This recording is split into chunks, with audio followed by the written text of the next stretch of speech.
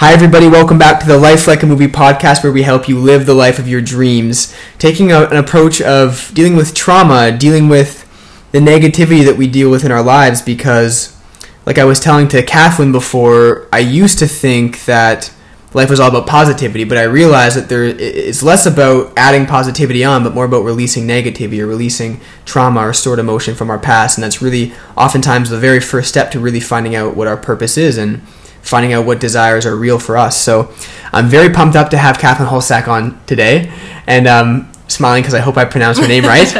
And just really excited to have a conversation today about breathwork and trauma and whatever else seems to come up in this alternative medicine space, although I wish it was the normal medicine space because it's so powerful, and a lot of the practices are free to use. But Kathleen, maybe introduce yourself, share your story, how you got into this space, and we'll start from there. Sure. Okay. Well, like you introduced me, my name's Kathleen. You can call me Kat too. That's probably easier. Cool. So I am currently a practicing athletic therapist and breathworker in Winnipeg. I grew up just west of Winnipeg in a small town and moved to Winnipeg to start university in 2010, and have been living in or around the area ever since. So probably the quickest way to do this without giving a full bio. Long story short, I got into the therapeutic space. Athletic therapy was my chosen direction. Actually, back up, I actually started in a teaching degree. You started in a teaching degree and then it went to athletic therapy. Yeah. Oh, okay. So I did a year. I was one of those kids in high school that really loved all the different sports. Yes. And kind of couldn't imagine my life without that. So I kind of left high school thinking I'll just stay in high school and be a high school gym teacher. Yeah. That's what I'm going to do. Yes. And I've always loved teaching, coaching, that kind of thing. So it seemed to fit. So I got into University of Winnipeg in their teaching program. And liked it, especially in that program you start your practicums the first year, so you're right away doing some volunteer work. Oh, beautiful. I was working in adult ed, yes, which was an interesting experience, but I liked that demographic. Wasn't the best student for no other reason than I think in hindsight I maybe wasn't as engaged as I could have been in some of the first year coursework. Yes. After that first year in the teaching program, didn't know I was going this direction, but ended up taking a gap year. That's when I went to New Zealand. Okay. Pursued. I'm also a horse girl. I'm a horse rider, so that's what led me to New Zealand. I got a job at a farm there. It's because you grew up in Carman. Yeah. So there were more of a farm country. If anyone who doesn't know, Carman in Manitoba, it's like an hour and a little bit outside of Winnipeg. Yeah. So definitely farm town. Definitely all that. I went through a 4-H program with the horses. Yes. Was showing hunter jumpers, competing up until I'm actually getting back into it now, but at that point had been showing competitively in that sport. So had a lot of injuries. Yes. Athlete in different sports, but especially that sport had a lot of injuries coming into university. So is that, sorry to interrupt, is that part of what pushed you to study this? For sure, yeah. That's exactly where I'm going. Okay, sorry. I So I started this teaching degree and also started seeing a few different therapists when I got onto campus. To summarize, being in a small town, we don't always have access to a lot of different therapies out there. So, you had your physios, you had your doctors, had a chiro, had been seeing some of those for different injuries, but never really had any changes happen because of that. So you went to chiro, physio, and a medical doctor, but no real changes in your physical health. Yeah, and kind of, I came into university actually with a lot of chronic pain, actually, for like a 18-year-old. So I started seeing on campus, they had an athletic therapy center, started seeing a therapist there who's a mentor to this day, and also at the same time started seeing a sports psychologist for different reasons. So I was still competing. Did the athletic therapy help the chronic pain that you were experiencing? 100%. It was the first thing that had worked, actually, and for me. Oh, that's so powerful. And did the pain end up coming back a few years later, or have you been consistently doing athletic therapy since then? I've been consistently doing various therapies since then, for sure, but it was the first thing that really made a difference, and the biggest thing for me is that I noticed it changed my ability to perform as a rider, too. It was making me feel better, but then also, connecting dots and making me better as an athlete, which I hadn't really experienced before, and that's maybe a whole other conversation. That sport it's not trend. It wasn't trendy at the time to cross training and therapy and all that stuff. It was very much like more trendy now though. CrossFit especially. Yeah, exactly. So long story short, I met some therapists that year and then decided to take a gap year. That's when I went to New Zealand, was working in the equestrian industry for a bit. Ended up hating it, which was kind of like, one of those moments where you think this is going to be your dream job, dream location, and then you're like, oh, this is actually, I hate this. Like, good to know, right? You have to learn it really hard way, but during my stay there, I'm lucky enough to have family there. Spent about a year in New Zealand before coming home, and during that process, just started to reflect on like the career options, right? Like, do I want to be in that high school situation? Is that really still important to me? As a gym teacher. And what I really narrowed it down to, I actually still have it. I have like this pros and cons sheets of 3 different careers. Oh, you did a pros and cons list. Yeah, it's like in one of my old journals somewhere, and I have like column for your phys ed teacher, all the things I liked about it, all the things that maybe weren't so great about it. I had a column for sports psychology because I'd started seeing that psychologist at the time, and then had a column for athletic therapy. And athletic therapy was the only one of those 3 that encompassed parts of the other 2 that I liked. Okay. And that's what I remember seeing from the therapist I had started seeing at that time was, she got to do the hands-on work. She got to work with various populations, like everything from kids to athletes to gen pop, like your general population. Got a little bit of everything every day. I was also doing some field work where you're on site with teams doing the medical response. So you're basically tasting all of this different stuff. Yeah. All these different experiences. What ended up leading you to not just going into massage work and physiotherapy, but I understand that it's you access people, you help people with their physical pain, not just on a physical level, but on an emotional level as well, and potentially a spiritual level. I'm not sure how much work you do in that space, but how did you direct yourself from this sort of traditional athletic therapist, right, to now diving into people's emotions a little bit more? And how do you get down that route? That's what I'm interested in. Again, my own injuries.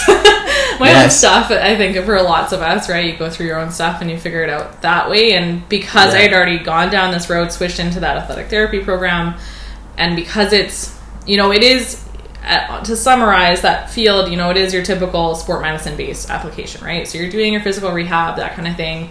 I would say there's very minimal still to this day education when you're going through your baseline training on the mind-body connection. Trauma, all of that. Don't even touch the mental emotional trauma. That's not really touched in those programs. Just physical trauma. Just physical trauma. That's and the stress and the psychological state that's come with that for sure. Yeah. I knew, based on my own experiences with injuries, how impactful it was to have the full team support, right? So have the psychological aspect, have some sort of whether you frame it as spiritual or being able to place meaning behind that part of the journey, right? Yeah. I think I do now in my practice for sure. I am tapping into some of that spiritual side to things. Yes. Would I label it as that? Probably not, right? I would find a way to label it, because spiritual applications I think can be isolating for some people. It can kind of a catch term. It can kind of divide an audience. Exactly. Yeah. And even things like labeling things as trauma, right, can do the same thing, but it's always a creative way of finding. I know the difference. I know what applies, and that definitely I think now in my practice my goal anyway is to get the whole rainbow spectrum of modalities in for people, because that has always been what's worked for me the most. It's having all sustainably the whole color palette of different and having therapies. A team-based approach, right, or having what's a team-based approach? Having multiple people working to support whatever the person. Oh, so you have other practitioners that work with one client. They often do, not directly through me, but more the most successful cases I find do. They have different people that are resourcing for different things.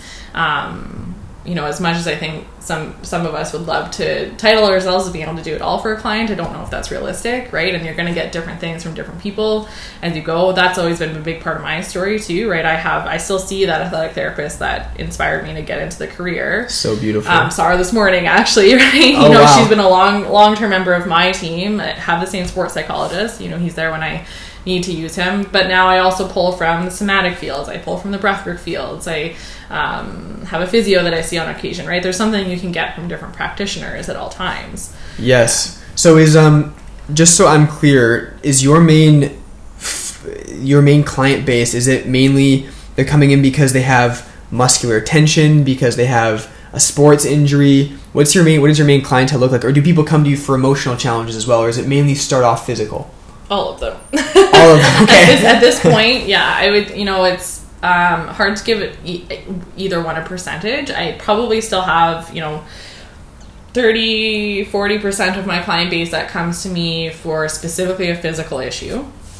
And then I probably have another 30-40% that's coming to me now more for the breathwork side of things or the emotional support side of things, or somewhere in the middle where it's that more nervous system regulation piece, right? There's a manifestation of stress somewhere in the system. Yes.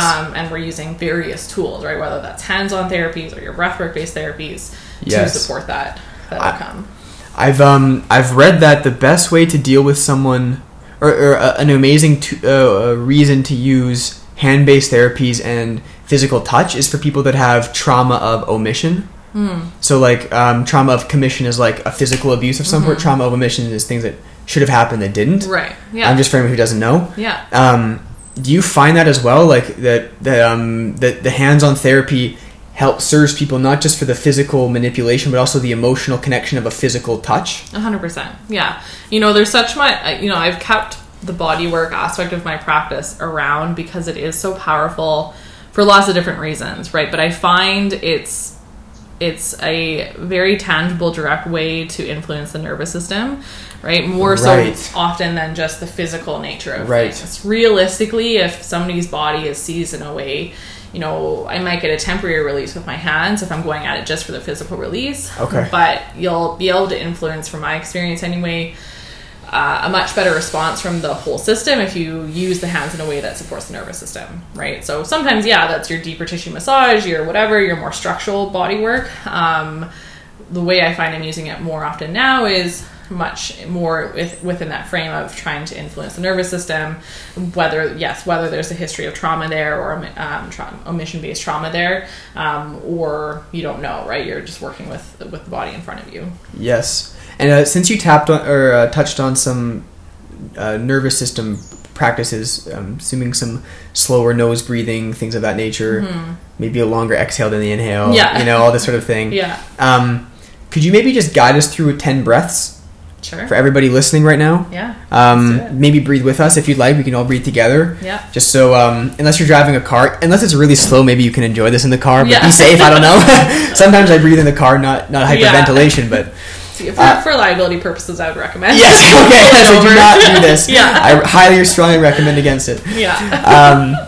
So maybe just get a 10 breath, just a simple one that you found really helps your clients regulate their nervous system, and add any other specificities that you'd like. Okay. Yeah. Sure. So what I would normally do with a client, again, do this somewhere where you're preferably undistracted by other things. You could either be seated or lying down for this, so whatever's comfortable for you, but start by just noticing your seat bones, noticing the feet on the floor if you're seated. If you're lying down, noticing the back body, however you're resting against the surface. And then I'll invite you to actually place your hands on the sides of your rib cage. So kind of, as if you're holding something. It's kind of sandwiched between the hands, right on the sides, the bottom half of the rib cage. Let the eyes soften or close if that's comfortable for you. And then just start tuning into the breathing. So I like to use a coherent breath, especially when starting a session or starting with a client. So the invitation is going to be either in and out through the nose or through the mouth, whatever is most accessible to you in this moment.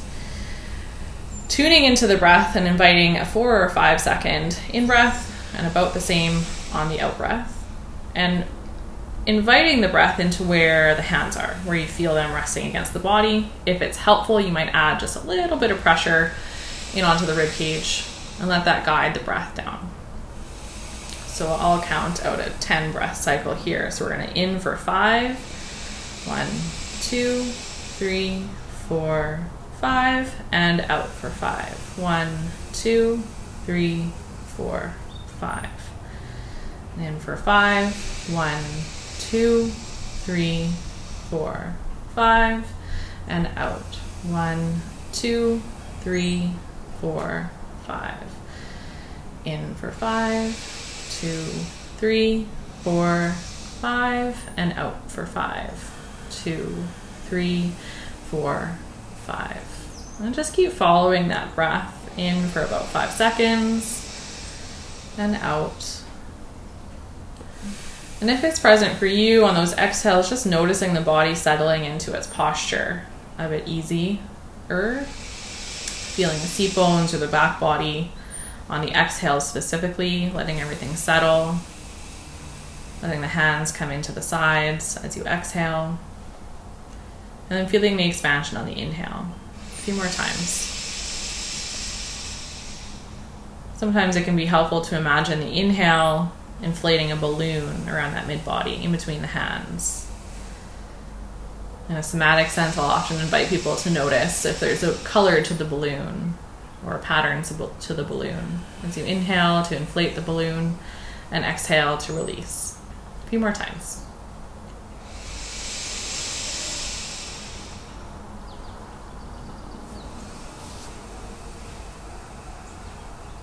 After your next breath cycle, so one more conscious inhale and settling exhale. Just let the hands relax, keep the eyes closed for a moment.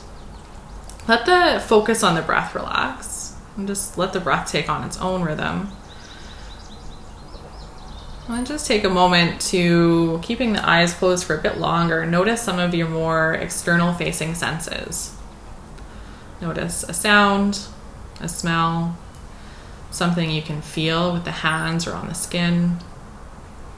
And just rotate through noticing each one of those senses for a couple rounds.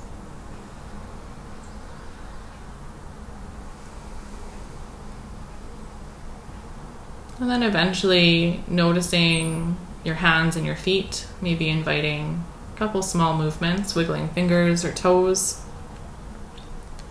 And the last thing you'll do when you feel ready to is let the eyes open if they were closed and just softly take in the space around you. Notice different colors, objects, textures. And if any one thing feels nice or easy to look at, just let your eyes rest there for a moment.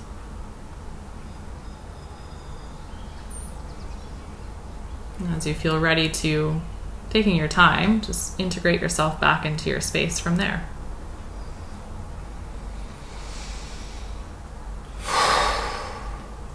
How'd that feel? Incredible. Good. Incredible. Yeah, so the coherent breath is something I go to pretty regularly as an intro, right? It's just the first step. And it's incredible because I just feel remarkably relaxed. I feel very clear. I feel very centered. Mm-hmm. And what was that? 3 minutes of my time? Yeah. It just took 2 minutes. 2 minutes. Yeah. So yeah. I love breathwork. Yeah. It's so powerful. But I wanted to give a guide just for everyone who hasn't experienced that yet. Because even just the power of 3 minutes of breath, it can be absolutely transformative. Mm-hmm. Is there what's something that you see in the healing space that you think society or the vast majority of Western medicine doesn't see as valuable?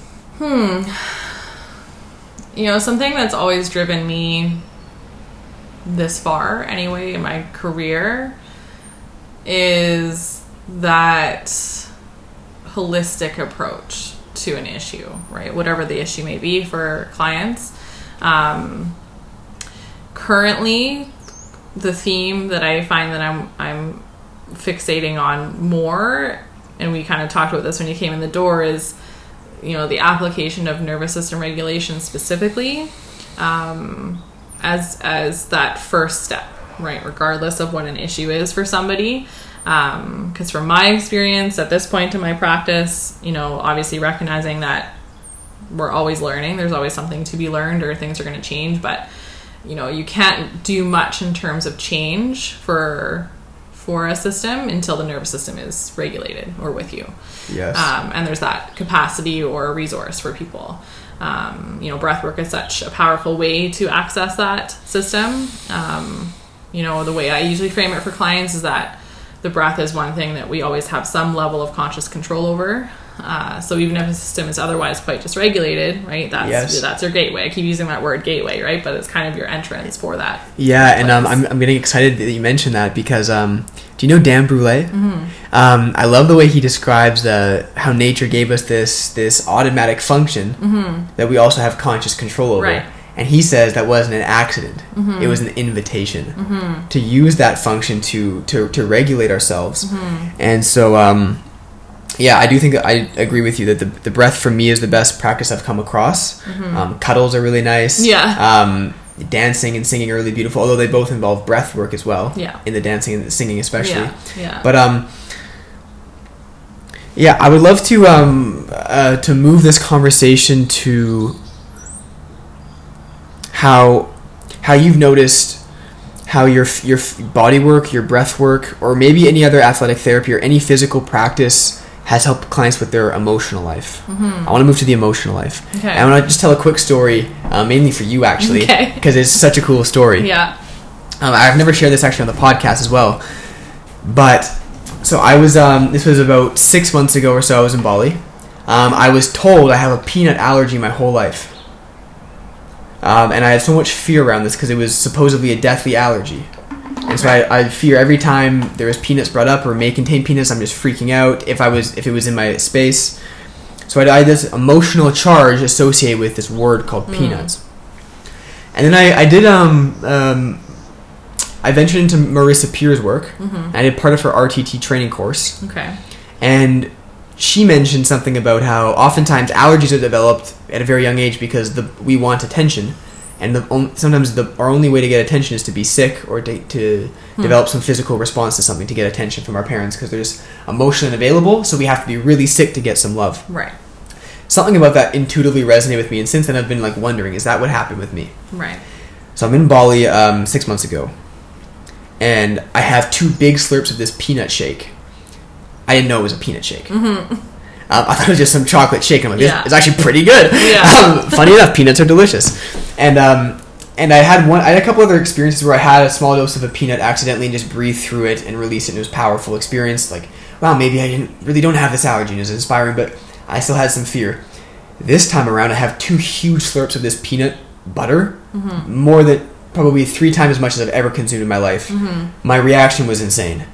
My chest is burning. It was the first time I was having trouble breathing because of something in my chest. It was like tightening up in my chest. I've had it before in my throat, but I felt like I had control over my throat. Right. I did not feel in control at all in this experience. And so I'm freaking out. I'm like, maybe I need to go get my EpiPen. But I'm like, before I do that, because we're on this nice Bali trip and this vacation for a weekend away on this island, so I'm like, I don't want to ruin my whole vacation. Like, I'm going to try to deal with this organically. Right. And so I'm like, I'm in the water, like, screaming under the water. Maybe it's anger. What's the emotion that's present there? How do I feel right now? What's the emotion? I felt anger, so I'm yelling it out. Didn't really work. It worked a little bit. But luckily, my friend Jeff was there. And Jeff, he's like, this is his whole work. It's helping people release physical allergies or symptoms of all sorts through emotional release. So Jeff takes me for the session. I'm like half dying. I'm like, should I go back to him? Like, Jeff, could you take me through a session, man? He's like, yeah, of course. Yeah. Like, so he takes me away. We sit down next to this tree away from everybody. And he takes me through this brief session, just coaching session, just questions me back to this moment. And I was pretty able to tap into my emotions and my body at this stage, so he could give me kind of a hypnotherapy session when I'm kind of more conscious. And he takes me back to this moment when I'm 1 year old. One thing led to another. It was about me not being comfortable in my power, shining my light, and just needing attention. And I just began bawling my eyes out. I'm crying. And I wasn't crying like a 10-year-old. I was crying like a 1-year-old. Yeah. Like fully. Yeah. It was a 1-year-old crying there. Yeah. And here's the craziest thing. I let out this huge emotional release. I've never heard this cry from myself before. I've cried so many times. I never heard the 1-year-old cry or whatever it was. I kid you not, within 2 minutes, I am not exaggerating, within two minutes, maybe 3 to 4, all the symptoms are gone. Wow. Except for some redness in my arms. But the tension, it was like it vanished. And this was like this physical allergy that doctors had told me, you have it, it's just something you have, you can't get rid of it, I have all this fear. One powerful emotional release, and I'm in the experience, it's like, it's go time, it's like, this is my life at stake. Right. And it vanished. And that was the moment for me when I read all the books about it. It experientially just clicked. I'm like, holy shit. Yeah. How many other physical symptoms do we think are genetic, something you're born with, like a brain disease or something, that are actually just emotional blockages or traumas? Right. And so I want to open this conversation up for you and your experience working with any clients and any emotional releases you've seen with your physical therapy or any other emotional work that you do with your clients. And just like anything that you can say that would really help somebody listening if they have a physical pain or if there's something emotional in their life, like what's a way that they can start to deal with it in a tangible way, maybe with some physical therapy or body work, and then any other experiences you can share on like how to deal with physical symptoms with emotional work. Yeah, it's a really interesting topic, and I think there's so many examples and avenues you could go with, you know, that idea. Because I think there is a lot of diagnoses we receive as we go through life, or, you know, lots of patients that I've met that, you know, end up with this diagnosis of this is it, this is what you got, you know, it's an allergy, it's this illness, or it's whatever. And it doesn't always, the nature of a diagnosis seems very permanent, and that's something that I've never aligned with. You know, of course, knowing that there's going to be cases where, yeah, sure, there's the possibility that that's, you know, the case, or there's things to work through within that diagnosis. But a lot of the times in my experience, and definitely the attitude I try and bring into my practice, is that diagnosis or not, you know, anything that we are experiencing, whether it's physical or emotional in its manifestation, is essentially a message for us, right? Or something residual from, you know, something we've experienced in the past. Yes. In my practice, you know, because I find a lot of the clients that I'm working with, I find that I'm often bridging the gap between that like alternative, holistic realm and the more like, oh, I totally see that for westernized rehab, you know, because I've experienced both, and I've seen benefit in both at different times. Yes. The most benefit I've received is when they're working in tandem together. So yes, unintentionally or intentionally, I'm not sure, but that seems to be the place I've ended up with in my practice, because I have those westernized kind of degrees, right? I have the degrees on the wall that label me as this type of therapist. But there's room in that scope of practice where I've been able to bring in some of the more alternative modalities. So you know, awesome. Your breath work, your you know, tapping into that psychosomatic manifestation of things. Now, some of the clients that walk in my door, they're not in a place where they're even considering that other, you know, the emotional manifestation of something physical. And you know, my job as a therapist isn't necessarily to force that on them either. For sure. Right? You know, everyone's on their own journey. People are going to come to a place where they're ready for it or they're not. And that's where, you know, I might be using more of those typical modalities with them. You know, your physical applications, your movement-based stuff, all the things that I know to work very well for the physical manifestation of things. And like for all we know, at this stage of their journey, that's exactly what they need. Exactly. You know, exactly. Who are we to push anything on them? Yeah. And then, you know, I've seen more and more in recent years that there's people coming in saying, yeah, my back has hurt forever, or I have this bad shoulder or whatever, but I also know that I've experienced trauma, or I'm experiencing stress, or I'm seeing all these ways where my symptoms get worse when I'm in this environment or whatever. And there's that link starting to happen between, you know, what's happening on a physical level in terms of symptoms or even a diagnosis, and what they are starting to see to be true for them based on their more emotional or nervous system's history. One of the reasons I keep coming back to the language of the nervous system is that, right? Because it's a really nice bridge point for either direction. It so is. And I find that I'm framing a lot of the breath work I do specifically to the language of nervous system regulation, because so many of the symptoms we're going to get, so an allergy as an example, which I don't personally work directly with that diagnosis very often, but I can see how it would relate to this, because it's very similar to any other autoimmune condition. You know, your Hashimoto's or your fibromyalgia isn't necessarily quite an autoimmune, but that's it as a diagnosis I work with quite a bit, is those chronic pain diagnoses, myofascial syndromes. All of those, you know, diagnoses have links between both systems, right? Yeah, there's going to be a physical manifestation in terms of pain or tense areas or, you know, any of those. Inflammation, all those things. but there's also potentially a very clear link to different emotional patterns that have come with this, whether they're a result of or they caused, or a bit of both. Usually it's a bit of both in my experience. The nervous system, because it's a predictive system, right? I actually posted, I think last week on my Instagram, comparing it to the algorithm. Something I think all of us to the Instagram algorithm? Yeah. Oh, so funny. Yeah. What was the post?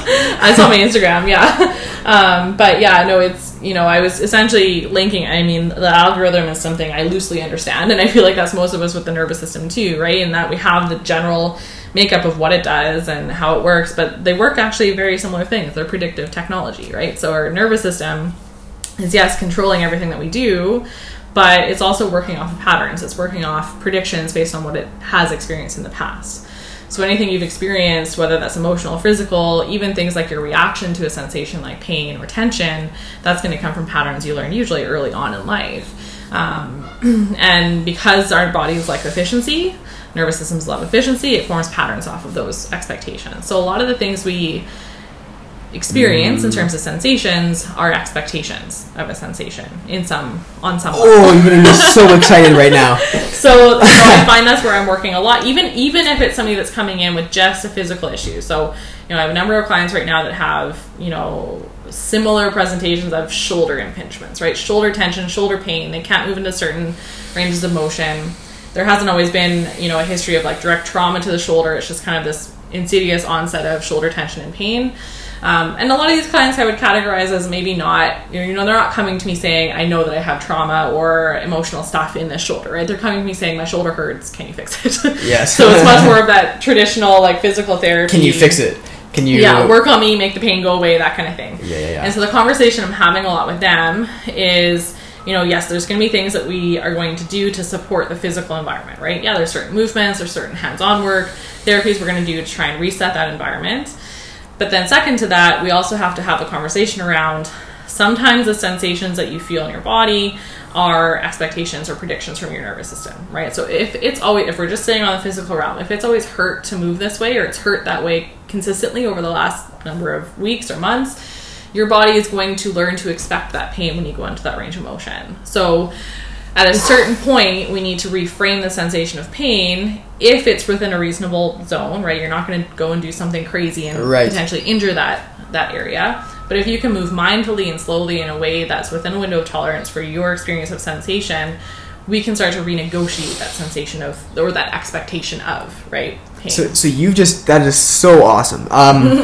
So you're basically talking about this interoceptive message from the body to the brain saying, when I move my knee in this way, it's painful. So every time I do this, even if I have physical therapy, with Kathleen for a few months, I should still expect that, just because the body, you said the nervous system likes efficiency. And so we don't want to let go of this expectation because we have to create a whole new pattern that's just less efficient. That's what I'm hearing from you. Okay. And it's interesting how, I was just reading about this morning. It's so guided that you're mentioning this now. How, if our mood is different, we view those interoceptive messages differently. Totally. Just if our mood is different. Yeah. So, what then does that say about physical pain, or our ability to kind of be mind over matter, if literally just our mood, something as simple as just being positive versus negative, let's just say, to make it super simple, can literally change our experience of what we call a physical illness? Or I have this knee problem. If you're in a positive state, what if it's no longer a problem? So what does that say about pain and its relation to emotion? They're so connected, and in a lot of ways, obviously pain is not an emotion, but I lump them all into the same categories in terms of physical responses. Because really, all of these symptoms, right? So pain, various emotions, different physical states, tension, all that stuff, inflammation to an extent, they're all essentially messages from our nervous system, right? On that body-focused sense.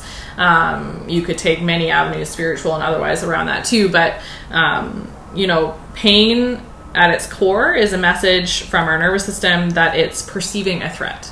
Right. So that might be a real-time threat, right? That might be, you just strained a muscle when there's something vulnerable here. Right. But it can also be a perception, right? So you walk into a stressful environment, and stressful could be a new environment, right? Not necessarily directly threatening. Yep. You're experiencing that your system remembers to be potentially threatening to your survival on some level.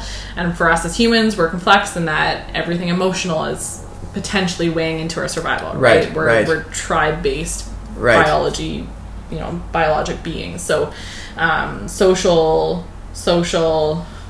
avenues are very important to our well-being and survival, on that primal sense. Yes. And that's something I ask my clients to pay attention to, right? When you're in different environments, what's your sensation like? And can you be mindful of that, right? It's not always a direct evidence, but it's more often than not. People will notice, when I'm at work in a stressful meeting, my neck really bothers me. Yes. Versus at home, I'm watching a movie in a really comfortable, relaxed environment, the pain isn't as bad, right? And there's lots of different ways where those messages can be mixed, right? Or we'll perceive something as threatening where it's not objectively threatening. And that's some of that expectation, predictive nature of our nervous system too. Yes. That is incredibly powerful. Mm-hmm. Well, what I'd like to do is I'd like to finish off this podcast with one message that you have for the world. Okay. If you had to give one message to the world. That's a lot of pressure. Well, the whole world probably won't hear this. My podcast isn't that famous yet. But if you did have one message for the world, or if you could leave behind, one to pick three if one's too difficult. Okay. If you could pick just a couple messages to leave behind that you really think would benefit the quality of a person's life the most, what would those messages be? 1 to 3 you pick. Okay, well, the biggest thing, the most important thing I find that I'm working with for myself, but also especially with clients lately, is the best thing you can do for yourself wherever you are on a healing journey or your journey in general is to recognize that every sensation, every pain, every whatever from your body that you're experiencing has at some point been a way for it to protect you. So everything your body does is an attempt to ensure your survival. Obviously, survival doesn't always mean feeling good, feeling happy, feeling content, right? But everything your body comes up with as a response, whether it's emotional or physical, is an attempt to make sure that it's proof that you've survived. Right? Something has worked, right? Something has gotten you this far. Yes. So the first step in any sort of renegotiation of physical manifestations or emotional symptoms is recognizing that, right? Recognizing that your body is working for you, not against you. You have to make friends with that. Second thing is learning from that place, relearning, perhaps is a better way of framing that, how to have a conversation with your body. And that's the biggest part of my practice now, is that somatic work, using breath work, to find where somebody's window of tolerance is in their nervous system so that we can start to rebuild that language, that communication from body to mind and vice versa, in a mindful way, right? To build that relationship back, right? Find a way to make friends at the very least, right? Yes. Working business partners maybe is, for some people, it's where they start, right? But it's a relationship like any other. So it's I'm gonna steal that from you. That's good. That's really good. It's a working relationship. So making friends, making a relationship happen with your body, a functional relationship where you can have a conversation and be aware of all of its messages. And it's from that place that we can really start navigating, renegotiating, whether it's trauma, physical stuff, that kind of thing. But that's I think my big take home is. I love it. I absolutely love it. Find a way to build that relationship, and then anything can happen from there. Yeah. Oh, I'm so with you. And if anyone just tries that heart coherence breath that we did, just taking that away from this podcast and really implementing that in your life, in and of itself will be transformative. Mm-hmm. So thank you so much for your time. This was an extremely fun conversation for me. Yeah, thanks for having me. Just thank you for taking the time and sharing what you've shared. And I'm so glad that I made the trip out here, because I saw the space downstairs, and I'm like, I'm doing a breathwork here before I leave. Yeah. It's like the perfect space to host a breathwork. Yeah. It's incredible. So just thank you for having this. I'm really grateful. Thank you for your time. Yeah, thank you. And for everyone listening, thank you so much for your time. I hope this was valuable for you. And try the heart coherence breath. But keep trying, keep going. Life is fun even when it's challenging. So Give it your best shot. Send you guys lots of love. See you in the next episode.